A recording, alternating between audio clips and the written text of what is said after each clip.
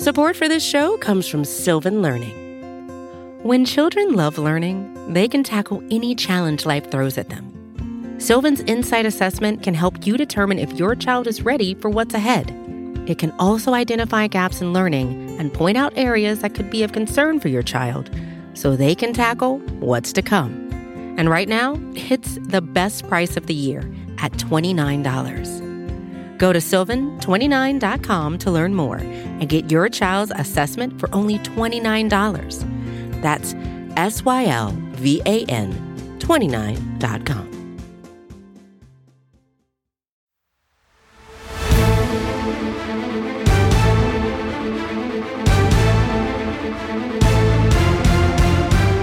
Welcome back. It is the NFC East Mixtape Vol.4. I believe I am RJ Ochoa from Blogging the Boys. He is Brandon Lee Gowton from Bleeding Green Nation, coming to you a day or so later than we normally do. The mixtape has days that we can really put wherever we want, BLG. It doesn't matter. The NFL schedule came out, so we had to adjust, and we are here today to discuss. But BLG, how are you doing? RJ, big podcast today, going through the schedule. I have a couple things I want to get to before we get into the meat of the show. I want to say, obviously, for you Cowboys fans listening out there on the Blogging the Boys feed, come over to Bleeding Green Nation podcast feed, give us a 5-star review. You can tell us how much you hate the Eagles, but just give us 5 stars. And for you Eagles fans listening on Bleeding Green Nation podcast feed, do the same thing by going to Blogging the Boys podcast feed. Tell them how much the Cowboys suck, but give 5 stars and tell them how much you enjoy the podcast. And then one more thing, RJ, I don't know if you know this, but you're following 999 people on Twitter.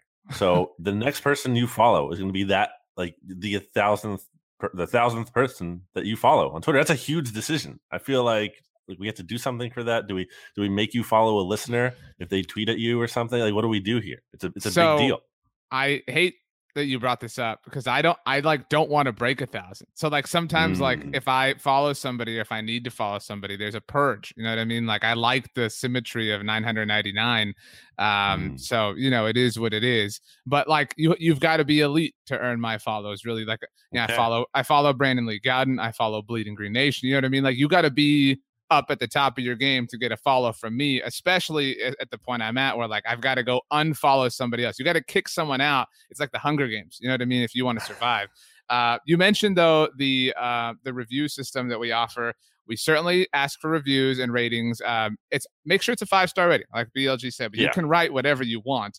And in that spirit, Toby Maguire's biggest fan left a review on the Blogging the Boys podcast network. It is a 5-star review. The title of it, BLG, RJ Ochoa, the tallest kindergartner. And it reads as follows. I tried to follow RJ on Twitter for a day because he is my favorite Cowboys fan after all. However, being my favorite Cowboys fan is like being the tallest kindergartner at a whopping 2'7". I just couldn't do it with that Cowboys content on my timeline. Nonetheless, the NFC mixtape is fire. Go Birds. Really, this is a mega compliment because it means that like all I'm doing is tweeting Cowboys content, which Cowboys fans care about, but I can understand Eagles fans not necessarily being, you know, the biggest fans of. I literally once was the tallest kindergartner because I'm very tall and I've always been very tall. So good for me. BLG, I know this from when we had to fill out bios for the SB Nation NFL show. Go subscribe to that too and listen to all the shows that we offer. BLG and I co-hosted the Oddcast this week. You're the same height as LeBron James. That is true. We were both 6'9" and equally famous and talented at basketball. Yes. Cool. Well, LeBron is a Cowboys fan, just like most people in the world. The Dallas Cowboys are playing in the season opener, BLG. I mentioned the Oddcast. We put together the ideal 17-game schedule. That was what we had in week 1. I guess that's probably the best place to start. By the way, we are going to offer our record predictions for all 4 NFC East teams. And I have something that I really want to complain about. But BLG, your thoughts on Dallas getting the opening slide against Tampa Bay? I like it. I think Eagles fans are going to love seeing this. It's a great opportunity for the Cowboys to go 0-1, and we can all enjoy that. A nice little start to the season. I love it. I think it's great. I think the Cowboys, America's team, great stuff there. Put them in prime time. Put them in the very first game. We can't wait to see the Cowboys come back and lose. So I couldn't be happier. But I feel like you didn't like this when we talked about this. So I didn't think it was going to happen. I think that if you're the NFL, it doesn't make sense to burn such a great ratings game in a slot that people are going to watch no matter what. But as the Athletics' Richard Deitch pointed out, the opening game has kind of suffered in ratings, like for the NFL, which is still really great. And so maybe they want like some juice. So I can understand that. The other reason I didn't think this would happen was because the Cowboys, and they ultimately did, but they generally play the Thursday after Thanksgiving as well. So they generally play those 2 Thursdays in a row. And we all know about the mini bye that accompanies, playing on Thursdays. So I thought surely the NFL will not give the Cowboys 2 mini byes, right? Like going from Thursday to Sunday. And then I thought if they give them the opener, they probably won't play on Thursday Night Football after Thanksgiving. Sometimes what the league has done is instead of giving them that Thursday slot, they wait another couple of weeks and put them on a Saturday night. They played the Jets on a Saturday night. That's, whatever. But lo and behold, they gave them the opener and the Thursday Night Football game, which is in New Orleans, 7 days after Thanksgiving, the first of 3 straight road games, by the way, for the Cowboys there in December. So the Cowboys get 2 mini byes, BLG, and the importance of a mini bye. It's not, doesn't necessarily mean you're going to win the game following it, but the 2 opponents that the Cowboys have following their mini byes. So their week 2 opponent and their week 14 opponent. In week 2, they visit the Los Angeles Chargers. That is the Chargers' home opener, first game they're ever playing in SoFi Stadium with fans. We know how poorly Chargers fans show up to Chargers games, and we know how loudly Cowboys fans show up in Los Angeles. So that could be a nice, added bonus besides the extra rest. And in week 14, after the mini bye, Dallas will be in Washington. And I think you would agree from a Dallas perspective, the most important division game this season is the one in Washington. So having that little bit of an advantage kind of helps. So it really worked out nicely. I'm glad. Yeah, it's so unlike the NFL schedule to ever benefit the Cowboys. Like they get this, they never have to play. Here it is. Here's the big topic of debate that you and I have been having in publicly for years. Privately. We've been debating this for years. Yeah. I mean, it's just ridiculous. There's literally no good reason for the Cowboys to never have to play a road Thursday game anymore, and they don't. They do. They play one this year. They play on the road on Thursday Night Football on short rest, as opposed to, but not the Thanksgiving one, right? Like that's always the first of their 2 Thursdays. To your point. So it's not a short week. They're not playing on a Thursday night on short rest from a Sunday to a Thursday, which is correct. Like. As players, as coaches, that's like one of the very hardest things to do in the NFL is like to go on the road in that very, very condensed stretch and then win a game. Like that's really tough to do. It's might be the biggest disadvantage there is in the NFL. And the Cowboys literally never have to do it. Like that's just, there's no good reason why they never have to do it. Like you bring up all this reasoning about like, oh, they have to play this condensed schedule and a lot of games in a few days, but like, okay, but they're not doing what a lot of people agree is one of the very hardest things to do. Like there's no good reason for it to happen. Like just play a road Thursday game on short rest at some point. Like it shouldn't never happen. I don't get what possibly like competitive reason is there to justify the Cowboys never having to do this. I'm not saying it's an answer that's going to satisfy you, but the answer is that they play their home game on Thanksgiving every year, right? Like that's the thing. Like, and everyone can moan and groan about that, but they are the afternoon Thanksgiving Day game and will be for the end of until the end of time. But so if you got your wish, they would have to play 2 short week games in a season, which no other team has to do. But they can play on the road on Thanksgiving. What is so wrong about that? Like, what is so like? Why can't they ever? Fine, keep them on Thanksgiving every year. Fine. Why can't they like alternate it a little bit? Like, why can they never play on the road? Like, that doesn't make any sense. Because of the ratings involved. That's again, that's the way the NFL. This is the NFL's answer, not mine. But what I will say, like, I can acknowledge that it makes sense to you that it's frustrating that the Cowboys never have to play a road Thursday night game off a short rest. That is totally fair. But the trade-off, as I put it to you in our Slack chat, is the Cowboys, again, this isn't 100% thing, but for the most part, also play the Thursday after Thanksgiving. So while every other team, granted, even the ones that have to play on the road, they go from Sunday to Thursday, then they get their mini bye right away. They get a week and a half to rest after their condensed week. The Cowboys don't get that. After the Thanksgiving Day game, they're on a normal week's worth of rotation. And so, granted, that is certainly not another short week, but they go Sunday to Thursday to Thursday. Every other NFL team, except for their opponent that week, goes Sunday to Thursday to Sunday. In fact, some teams go Sunday to Thursday to Monday. And so, like, that's like the way I'm not trying to like meet you in the middle, but like you have to acknowledge that that's a real thing. That's undeniable fact that they have to play those 3 games in that condensed time. And that's the trade-off, I think. Yeah, but they're getting the extra rest on that second Thursday, right? Because then they're going Thursday to They do still net them in, and that's what I'm talking about. So this year, as an example, they're in Kansas City the Sunday before Thanksgiving. Then they host the Raiders on Thanksgiving. That's their short week, granted at home. Then 7 days later, they're on the road in New Orleans. So that does kind of mitigate, because sometimes that second Thursday game has been at home. And so like they get, granted the short, amount of time, but they're at home the entire time. And then after that road Thursday game in New Orleans, they're on the road again in Washington. And on that subject, BLG, there are only 3 teams in the NFL. This is the NFC East mixtape, but only 3 teams in the league that have 3 straight road games this season. And we'll go chronologically. The Indianapolis Colts, shout out to Carson Wentz, will be on the road weeks 3, 4, and 5. The Cincinnati Bengals will be on the roads weeks 6, 7, and 8. And the Dallas Cowboys have the latest stretch, weeks 13, 14, and 15. They're on the road. That is, and maybe that makes you feel better, like that there is this like balancing, because their prize for hosting their Thursday night game is they immediately have to play 3 games on the road. Who do they play in that third straight game on the road again? So after Thanksgiving, they visit New Orleans, and then they get the mini bye, and they visit Washington. And then so Sunday to Sunday, then they visit the Giants. So New Orleans, Washington, New York. So that is definitely that's significant to play 3 straight games on the road. I remember the Eagles played the Saints last year, and Jalen Hurts was his first full right. NFL start after he came in for Carson Wentz in the Packers team, and the Eagles upset the Saints. That was their 3rd straight road game. Like those, and they had just been to Lambeau, right, the week before. Wait, yeah, because that was the game Jalen went in for Carson. Yeah, but I'm saying that on the Saints end, also that was their 3rd. Oh, that was New Orleans' 3rd straight. Gotcha. Yeah, but because then the Eagles won. Then didn't Philly go to Arizona the week after that? Yes, correct. So like there was actually a crossover of like 2 different teams in the middle of 2 different 3 straight road games. But yeah, so that's what you're kind of saying, is that 3rd game for New Orleans might have been made a little bit more tough by the fact that it was their 3rd road game in a row.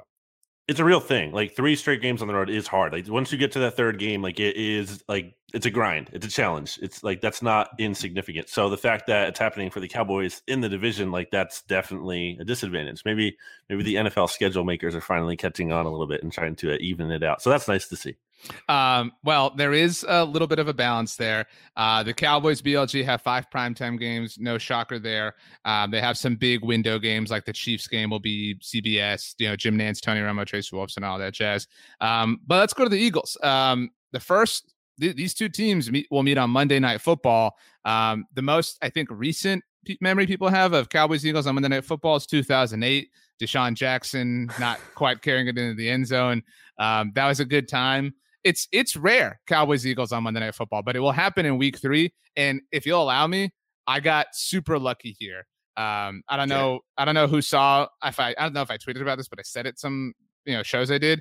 I'm going to the Ryder Cup this year. I don't know who's listening is a fan of golf, but that is taking place the weekend of week 3. And so I was like panicked. What am I going to do? I was like, what if the Cowboys play the Chiefs that week? What am I going to do? Blah, blah. Monday Night Football. Boom. Roasted. So nice for me. But Cowboys Eagles Monday night week 3. Your thoughts?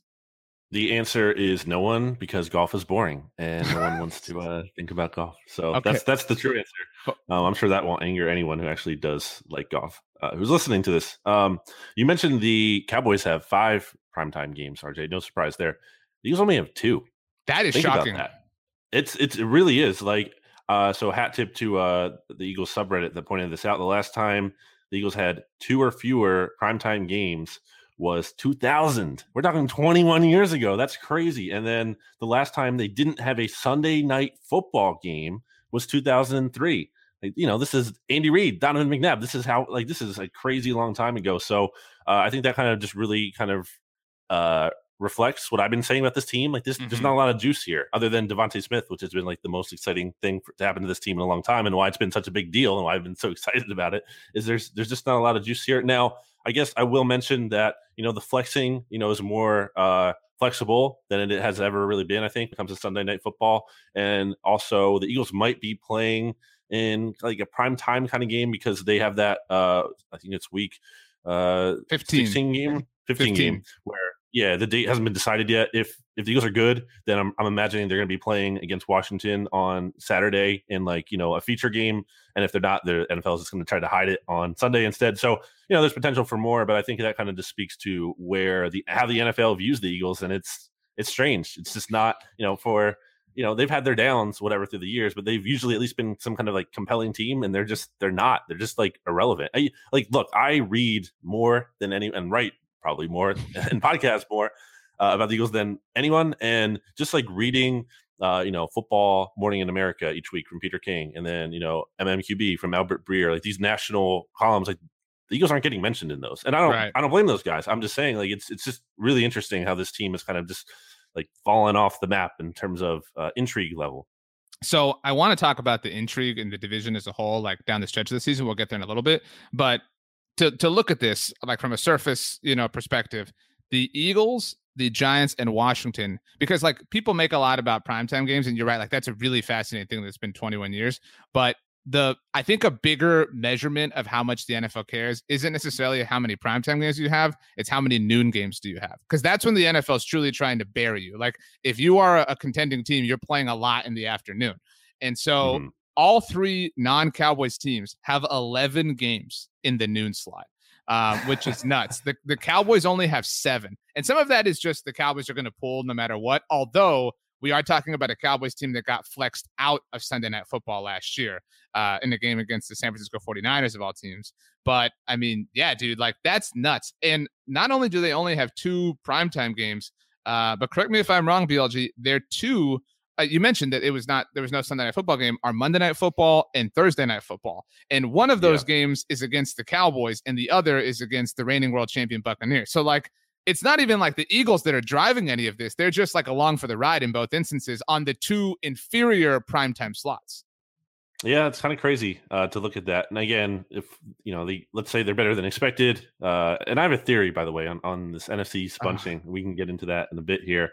A couple other things I just wanted to mention here on the Eagles schedule is that they do have a big advantage this year. I think I was looking at Warren Sharp had put out something about how like the Eagles had basically like the biggest rest disadvantage in the past 10 years. Well, I think some of that is being repaid this year because the Eagles don't play any teams coming off a bye or Thursday Night Football. So that's pretty good for them. No rest issues. Where elsewhere in the division, by the way, I was looking here, and Washington football team plays 2 teams coming off the bye, including the Eagles. The Cowboys get the Vikings off of the bye, and then the Giants have the Raiders off the bye. So every other NFC's team has at least one team coming off a bye. So there's that to consider.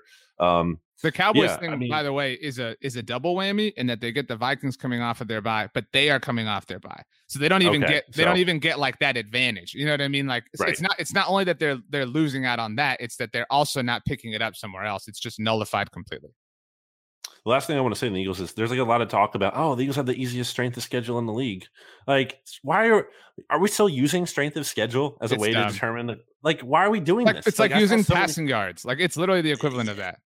I saw so many people doing this with the Eagles, and I'm like, are we like? So that the whole concept of that is so funny to me because it's like strength of schedule, this thing that assumes that last year just automatically carries over to this year. But then, so if you're looking at that and you're an Eagles fan, or whatever, any kind of fan of a team that has an easy schedule, strength of schedule, it's like, so we're looking at that for hope. But you're saying that the Eagles are going to be different this year. But then you're looking at something that is assuming that all the teams are going to be the same to justify things are going to be different. Like that doesn't make any logical sense. So obviously the better way to look at strength of schedule is going by win totals, Vegas or, the betting odds wins totals. And if you look at that, the Eagles schedule, depending on which sports book you use, obviously the numbers vary, but the Eagles one is, I found one that was like 15th. So none of them you look at are hard, but I just like to slow down a little bit, people, when we're talking about like this is the easiest schedule in the league. Like, they have to play the Chiefs, they have to play the Chargers, they have to play the Bucks. So like it's not like a cakewalk by any means. I agree with you completely, and I think like what happens when people go off of strength of schedule, like that's going to be the case for the entire NFC East, right? Like it's going to, because they get to play each other, and their records were so bad last year, it's so dumb. But I just have like an interesting point. Maybe it's not interesting, but like that. Right. So we talked primetime games, we talked noon games. Again, almost the true like reflective value of how the NFL values your team is how often they put them in the afternoon. America's Game of the Week on Fox with Joe Buck, Troy Aikman, Aaron Andrews, and Christina Pink, or the CBS call, again, Jim Nantz, Tony Romo, Tracy Wolfson.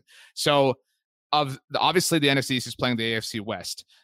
Every NFC East team against the Denver Broncos, BLG, is in the afternoon slot except for the Cowboys. The Cowboys play Denver at noon, but every other NFC East team plays them in the 3:00 window. That's just weird to me. Like why if we're like guessing, like I'm looking at the Eagles schedule right now. I mean, we're looking at all these schedules right now, but their afternoon games are actually all AFC West teams. They visit Vegas in the afternoon slot. They get the Chargers in that slot. And both those kind of make sense. The Raiders, maybe you could go kind of plus minus, but then the Broncos, I don't understand it. Like if you told me, okay, you can have 3 of these games in the afternoon, why are the Broncos and Raiders in the afternoon slot over the Chiefs? Like, why are you putting the Chiefs at noon against the Eagles? You know what I mean? That doesn't make sense to me. And similarly, like Washington plays the Chargers at noon. Why not put Washington Chargers in the afternoon instead of Washington Denver? Like, why did Denver get all of like 75% of the afternoon slots against the NFC East? I don't know. Do you have a theory? I mean, I don't know. Like, I don't want to be like, oh, this is the sign that the NFL believes Aaron Rodgers is ending up there. But like, that would be the only like logical thing, wouldn't it be? In that, like that's the only, like, why would you prioritize Denver over almost literally any other team in their division? Right? Like, do they not have, you're talking about like, you know, your MMQBs and your Football Morning in America is like, of all the AFC West teams, Rodgers drama aside, don't the Broncos have the least amount of juice? I would say the Raiders. I think to me, at least, like I just even looking at going through the Eagles win predictions for bleedinggreennation.com, I was like, I don't really know what to say about this team that's interesting at all. Like they have the quarterback you would want the least, I think, in the NFL in terms of a guy like who's too good to get rid of, but also too bad to actually win anything with, kind of in that Kirk Cousins tier. And I don't know, like Gruden isn't like interesting, and I don't know. There's just not a lot of juice to me there so it's the Raiders for me, who are just totally juiceless. I mean, at least the Broncos right now. I mean, if the Broncos don't have Aaron Rodgers and they go into the season without him, then sure. But like the fact that possibility exists right now obviously gives them more. I also want to say there are only 3 teams in the NFL, BLG, to start their season with 2 road games. One is the Minnesota Vikings. 2, the San Francisco 49ers. Our buddy Stats is complaining about everything because that's how he does. And the Dallas Cowboys. So like, again, like let's hold your horses on like the NFL's catering to the Cowboys. Like they made things difficult for them. But like, tell me if you agree with this or not.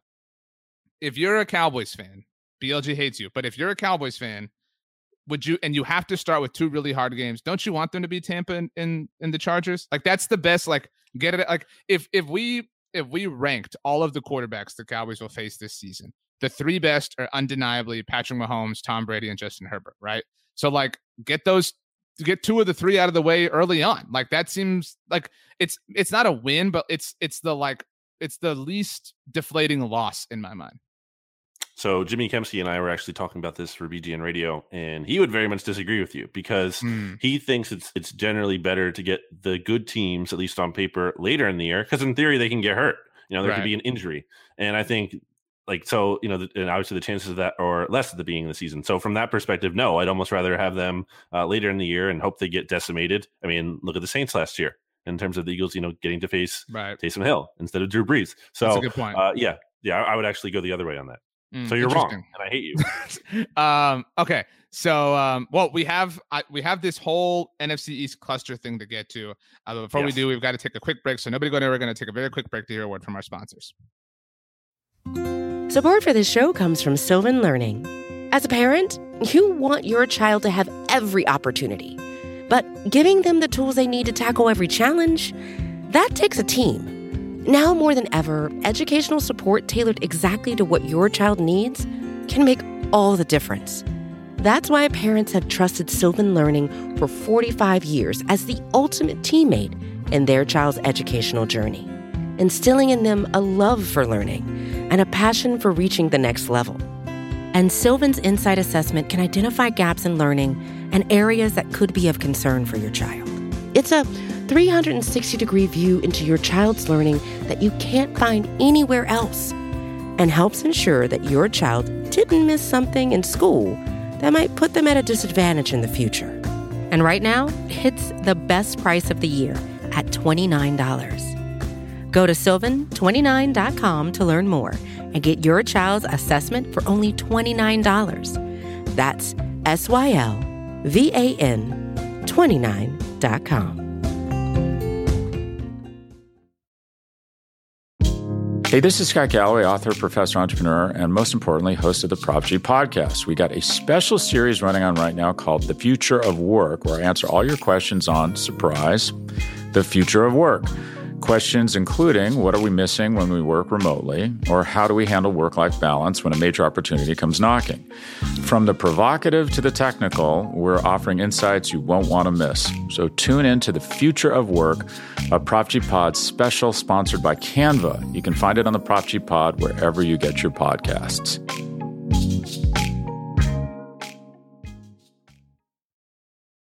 All right, welcome back.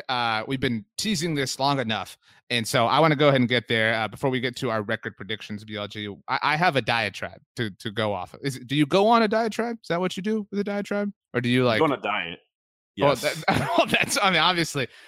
So I first noticed this, and you first noticed this for the Eagles, but I noticed it for the Cowboys. The bunching of divisional games near the end of the season. So looking at every team in the NFC East. The Cowboys, 4 of their last 5 games are within the division. The Eagles, 5 of their last 6 are within the division, although that does include the bye week, so a little bit of a different thing, but still, the point still stands. New York has the lowest level in this measurement. 3 of their last 4 are within the division. Washington's last 5 games in a row are NFC East contests. Now, I always associate this particular thing with the Falcons and the Saints. I hate when teams play, division rivals play each other 2 times in 3 weeks. I hate that. And I always think of New Orleans and Atlanta.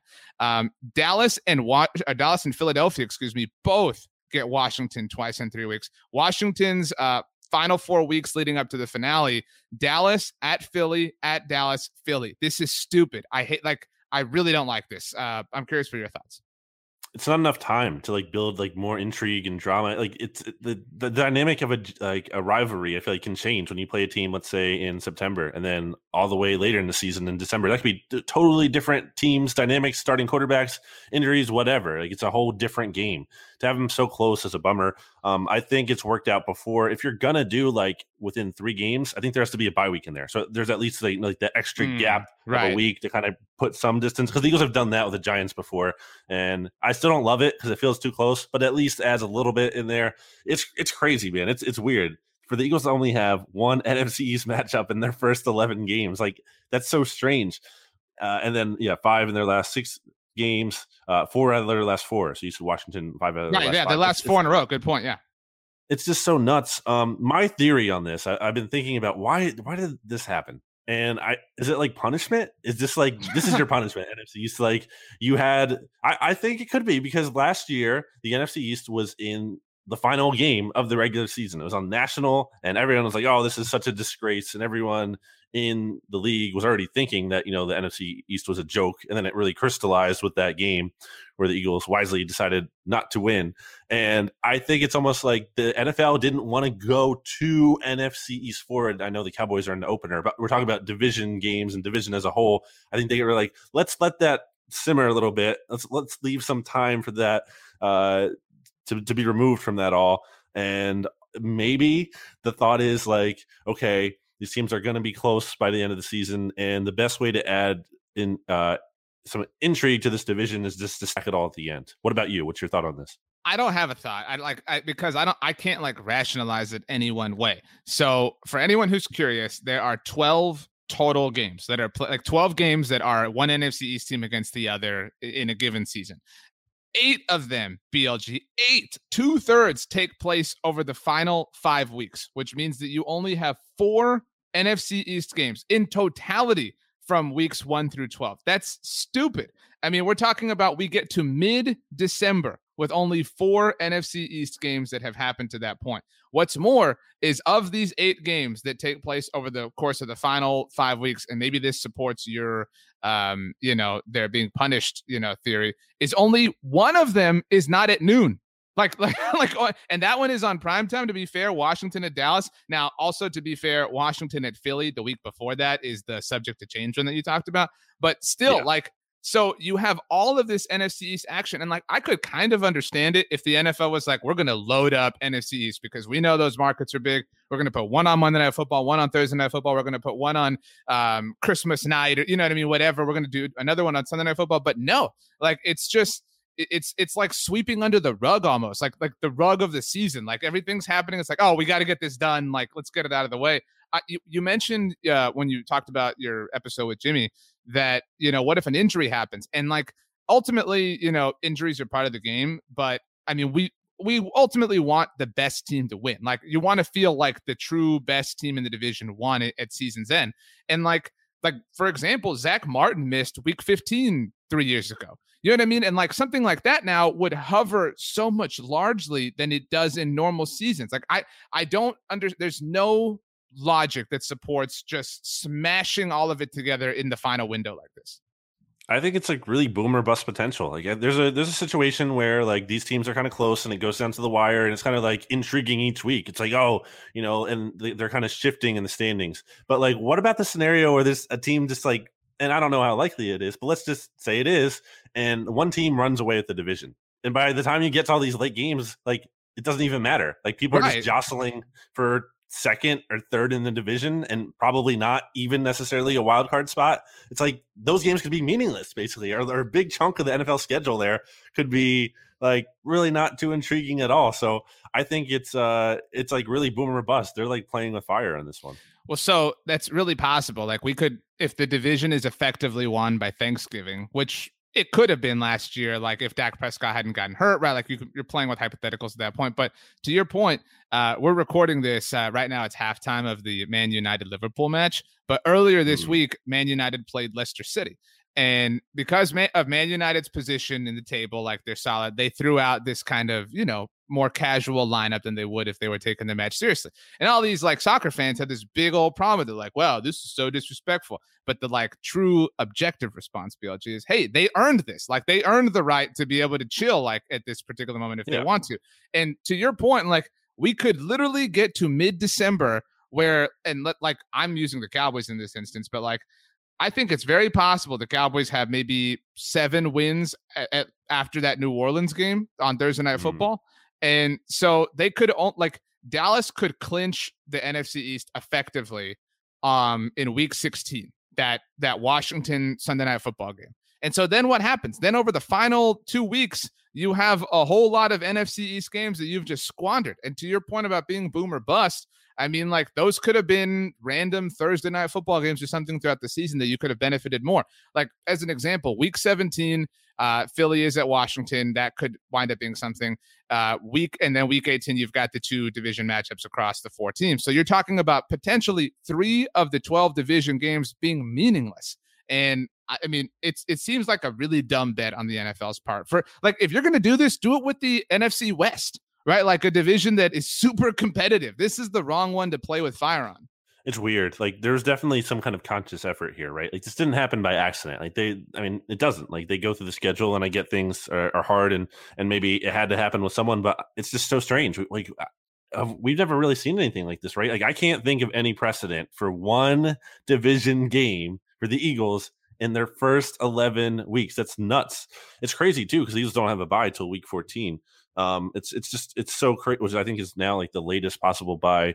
It is the latest possible bye there is. But by the way, this stretch, if the Eagles are still hanging around, potentially does help them, because it helps anybody because they can catch up. To your point, it helps anybody if they can catch up, but specifically with travel, and maybe not so much with the Cowboys, but some of the other NFC teams, but with the Eagles specifically, 7 consecutive regular season games in one season without getting on a plane, which is what the Eagles were going to have at the end of their schedule here. It's actually 8 weeks, if you include the bye in there, but it's 7 games.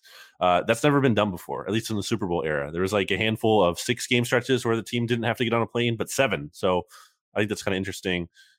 It really just puts a lot of hyper focus on that final stretch. But if it matters, again, which we don't know. My last point on this, there are three things here that I've never seen before. One is Philadelphia having 4 division games in a row, let alone to close the season, but just 4 in a row. So obviously within that is Washington having 5 in a row, again, specifically 5 in a row to end the season. But the other thing I've never seen before is Philadelphia gets through their bye, which, as you mentioned, is week 14, and then has those 4 division games, and all 3 of their home division games.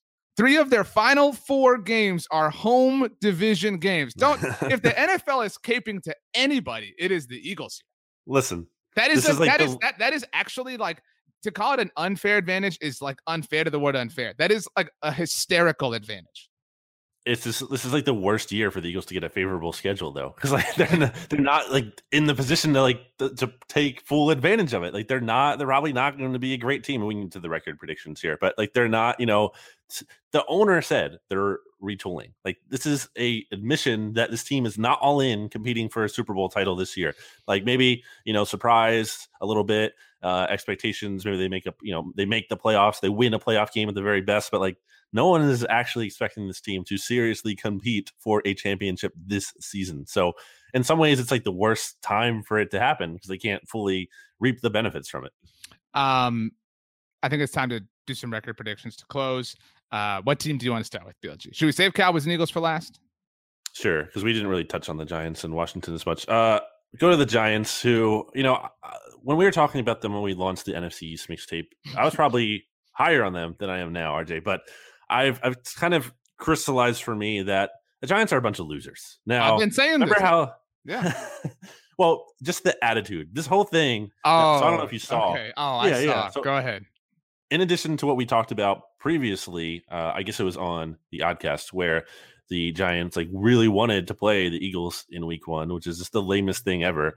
The Giants put out this tweet with the schedule release, games, which games do you have circled on your calendar? And the Eagles were in the promo image. And it's just really? The Eagles are the game you're circling. The team that went 4-11-1. You have the Super Bowl champions, the defending Super Bowl champions on your schedule.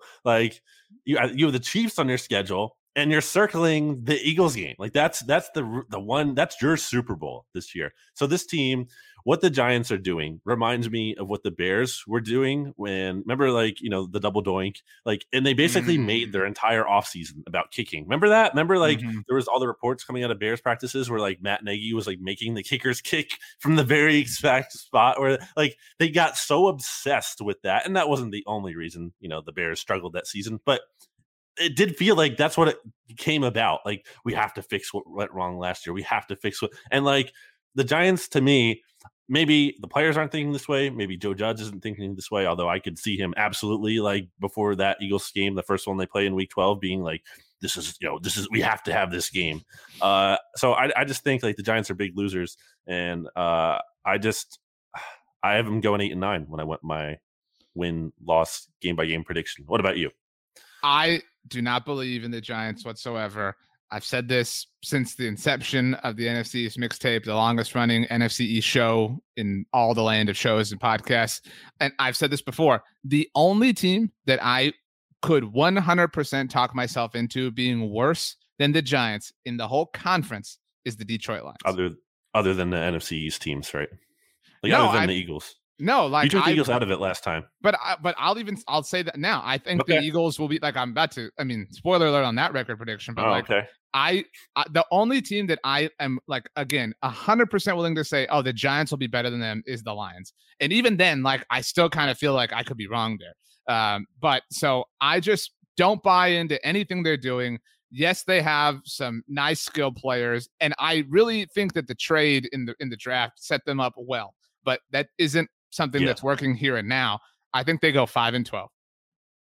Wow. I mean, I'm not a believer. I'm 5-12 because somebody has to. I don't want to give away your record predictions, but I find yours to be really not sustainable. But 5-12, somebody's got to be, because I really believe they were the worst team in the division last year. And not to take that mantle from the Eagles. The Eagles were the most disorganized and the most dysfunctional. You know what I mean? But at the end of the day, The Giants just suck more, like in terms of like who they are. The Eagles just get in their own way. And so like that's a whole different issue to try and fix and, make right. But the Giants they're just boring. I mean, and so 5-12, that's it. Even worse than they were last year. Interesting. Obviously going 6-10 last season. Just so lame. I can't get over the playoff. Like, go better than 6-10 if you want to make the playoffs. Like, whatever. Anyway, pivoting to the football team, I actually have them winning the NFC East. RJ, surprise, surprise. I have them going 9-8. They have some tough games in their schedule, but I was thinking about how everyone thought Washington couldn't possibly beat the Steelers last year, and then they went and they did that. And so I think they can hang with some of these tough teams thanks to that defense. I think Fitzpatrick is going to have some hot games. He's also going to have some very cold games, as we all know. So I just think Ron Rivera, the coaching, there's stability there that I trust from him, not from the organization. Obviously, with Dan Snyder still there, so obviously there's always that factor where things could go wrong. The disaster potential very much exists, but that's not where I'm at with them mentally right now. I think they go 9-8, and I have a situation playing out where, and this is tipping my hand with the Cowboys a little bit, but in my game-by-game record prediction on BleedingGreenNation.com, I think it's the second year in a row where the Eagles' final game of the season ends up determining that Washington wins the NFC East, because it's the Eagles versus the Cowboys in Week 18, which is a weird thing to say that exists now, and it is the Eagles beating the Cowboys, not to make the playoffs themselves, but to spoil Cowboys' chances of making the postseason and giving it to Washington instead. Do you realize that in generally serious games for the last 5 years or so, the Cowboys have had their way with the Eagles, but a whole different subject. Anyway, look, Ryan Fitzpatrick's great. He will have good games. Totally agree with you. But we both agree that those are going to be like Ryan Fitzpatrick's like hot time is like, when it gets colder and it's like, ooh, let's make some chili. You know what I mean? Or like, oh, let's make that soup. Like, you know what I'm talking about? Like when it's cold outside, you want like some certain foods. Does that make sense? What's your favorite soup? Chicken tortilla. That's my favorite soup. But I don't mind tomato soup. Although last time I went like all in on tomato soup, I got food poisoning, and like that was the worst experience. Yeah, it was rough. Although I blame it on the cheese that was part of the grilled cheese. You know what I mean? That I made. But yeah, chicken tortilla. So you made this. You didn't buy this anywhere. I heated it. Was like pre-made chicken or tomato soup that I heated up, and I did make the grilled cheese to like dip in it. But whatever. But what's your favorite soup? Baked potato soup is the correct answer. That's a good answer. It's so good. I like a thick, creamy soup. I don't want any kind of this like broth, liquidy kind of soup. I mean, some of those soups can be good, but like I want something hearty, especially if we're talking about it's cold. You need something like that sticks to your bones kind of soup. So agreed. That's what I'm saying though. Like what I'm envisioning is when it's colder outside, you go out to dinner, hopefully, in a setting where you can be with friends and family. You're at this restaurant, you're wearing a jacket, and it's like Saturday night. And, like for us, we're readying for the next day, all the Cowboys Eagles coverage. But it's like, the Oklahoma games on TV, like it feels like fall. Like that moment is when Ryan Fitzpatrick turns into a pumpkin. Like, right. Like he loses all his hot. His hot games generally don't come past that point in time.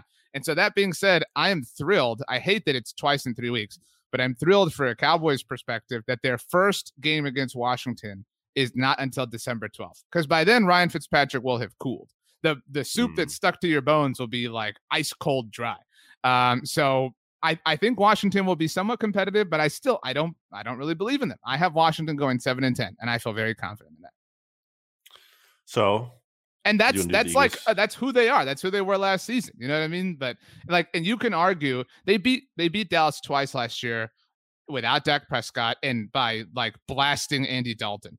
You know what I mean? In the first game. And so Dak Prescott is 7-1 in his career against the Washington football team. And you can't like translate that to everything every year, but it is significant. So if you take those 2 wins away from them last year, if Dak's there, 7-10 feels right to me. What do you want to go to next? Eagles or Cowboys? Let's finish with the Eagles. This has been a big Cowboys show, so let's build up, to a strong finish. I don't think it's a shocker. I have the Cowboys winning the NFC East. I actually think, and I've been asking a lot of Cowboys fans this. We did a live show on our YouTube channel the night the schedule came out on Wednesday, and if you look from Thanksgiving on BLG, I think it's possible the Cowboys, counting Thanksgiving, maybe lose 2 games. You've got Raiders, Saints, Washington twice, New York, Arizona, Philly. Now, that does include the 3 road game stretch, which you mentioned. Most people, again, kind of agree that 2 losses felt fair. A lot of people think they'll split with Washington. A lot of people are a little bit nervous about Arizona. Maybe New Orleans is fluky. Maybe, to your point, that second loss is New York just because you're coming off of 2 in a row or 3 in a row, whatever. But my point is, if they win 5 games starting with Thanksgiving, they really only have to win 5 or 6 on the way to Thanksgiving, which is somewhat feasible. So my actual record is 12-5. Oh my gosh. What a homer. 12-5 for the Cowboys. Amazing. With a defense that is still garbage, by the way, with an offense that looks good on paper, but very much has a quarterback coming off a major injury and an offensive line that has durability questions. 12-5. Very interesting. I have them not 12-5. I have them 8-9, along with the New York Giants and, spoiler alert, the Philadelphia Eagles too. So I know that's a crazy record or a crazy finish where 3 teams finish 8-9, 1 finishes 9-8. But yeah, I just maybe I'm wrong, RJ. Maybe look though, this isn't me like being in a spot where I think the Eagles are amazing and I'm just the Cowboys suck. Like I'm not homering it up in terms of me. I don't know. I just have questions about the Cowboys still. I said the offensive line thing before the draft. This isn't just revisionist history or trying to say what's convenient to me. I have question marks about this team. I have never been a Mike McCarthy guy. I was glad when the Cowboys hired him. I wanted them to hire him as opposed to I would have been terrified if they got Matt Rule because I think Matt Rule is a good head coach. Now, do I like his taste in quarterbacks? I do not. I think he's a good head coach. So I still have a lot of questions about the Cowboys. So I have them at 8-9. That's legitimately what I came up through, just going by, again, win-loss each week through the schedule there. I felt like favorable in some instances. I was trying not to just go very harsh on them. That's where I landed. I also have the Eagles finishing at 8-9, by the way. That was the only team we had the same record prediction on, which means I have the NFC East finishing Dallas, Philly, Washington, New York, because I do think that there will be more stability within the Eagles organization this year, which isn't saying much, but still, it was so chaotic last year and arguably for the last, 3 years since the Super Bowl, basically. So that has to go a long way. Devontae Smith, awesome, whatever, blah, blah. I don't know. I'm not a believer. I think the division had a great draft overall, for each team. I think every team did and accomplished what they needed to. But the biggest change, the biggest X factor, whatever you want to call it, is Dak Prescott. He's back. And yes, there are questions obviously about what his health is going to be like coming back. But I mean, he is, whatever, however you want to stop with it, you think he's a top 5, 6, 7 quarterback in the NFL. The gap between the best quarterback in the NFC East and the second best is larger than it is in any other division. And this is a quarterback-driven league. And so, I think that's just the difference. I mean, the Cowboys almost won the division last year themselves with only having Dak through October. I mean, so that's where I land. But, hey, that's why they play the games. On a scale of 1 to 10, how terrified would you be if the Eagles got Deshaun Watson? 10 honestly, being most scared. Honestly, not as scared as I think most Eagles fans would think, just because that is such a huge question mark right now. I think that I would, if I ran a team, I would not want to roll the dice on that. I would rather pursue. We've talked. I'd be terrified if the Eagles acquired Russell Wilson. That would terrify me. Of course. Well, I know that. but yeah. So sweet. So Cowboys winning the division. Number. You agree? Give me a number. You give me a number. Like a 4 or 5. Okay. But and let's assume he's going to play. He's not if we're talking Deshaun, the football player, then 4 or 5. Yeah. But I also think even if we're just talking about football and the immediately related things like his hatred for the Texans, we just spoke about and agreed on how there was chaos within the Eagles organization. So and a lot of it we agree was because Carson Wentz was this huge narcissist, which is fine if you're a narcissist in the right way. But I mean, Deshaun Watson is this dude who, again, there's a lot of wrong going on with Deshaun Watson and a lot of things to discuss. But one of them is he has this incredible conflict with his team. So, yeah, sure, put that in the Eagles organization. That's totally going to work out. It doesn't panic me that much. Okay, I was just curious because I think that's lingering out there. I don't know. Obviously, we added all the qualifiers. We don't know when he's going to play. If he's going to be suspended. What's going to happen legally? We don't know. But there continue to be rumors. Like when Peter King is coming up with a list of the most likely spots for Deshaun Watson, and he's putting the Eagles at the top, in addition to like Jason LaCanfora and your guy who covers the Cowboys was Mike Fisher down in Texas. Like he's saying it. You're like, so there's all these different sources, like national sources, Texas sources. There was an Eagles source. There's been Eagles sources, Philly sources that like, so there's a lot of smoke there, and I don't really know fully what to make of it. And a lot of Eagles fans, I don't think, want Deshaun Watson, and reasonably, understandably so. But just from a talent perspective, I mean, like that mold of a player is exactly like what the Eagles need to kind of like get back to relevance. Like a player, a young quarterback who has elite potential, like that's what they don't have. It's a big missing piece for them. So if they got that, like that would change the equation, at least in terms of excitement level. And like now, would it actually work out here? And that's a whole different question for many other reasons. But I just wanted to include that in there. I was thinking today, I was listening to another Eagles podcast, Birds with Friends, who were talking about how there wasn't a lot of Jalen Hurts like on the Eagles schedule promotional material. And that's kind of like interesting. The Sam Darnold Jets thing. Yeah, a little bit. Yeah, for sure. So, I mean, it's not everything, but it might not be nothing. So I just think it's very intriguing. And you just, you look at obviously those first round picks they might have, the additional 2, and you just wonder. So anyway, to get this out of the way, I felt like I somehow ended up being much more optimistic about the Eagles than I expected to be. And that is not, again, me homering it up, because I've been very much down on this team.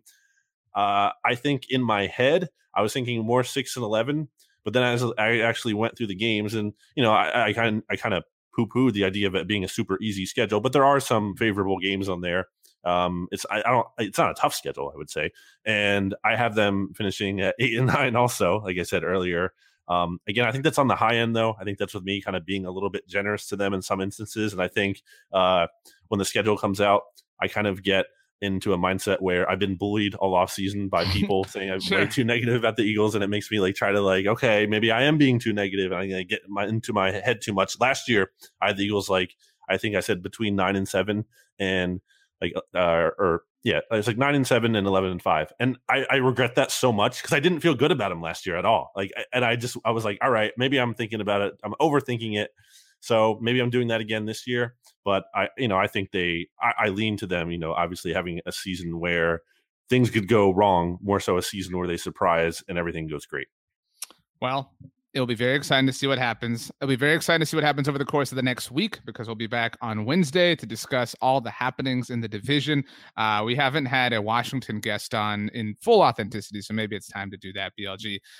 Big day for potato soup here on the NFC East Mixtape. So, in fact, since you brought up potato soup, I'll give you the closing words, BLG. The final thing for Volume 4 of the NFC East Mixtape. Go ahead. So you can tweet at Brandon Gowton and at RJ Ochoa with your favorite soup with hashtag NFC East Mixtape. Let us know your favorite soup. Delicious.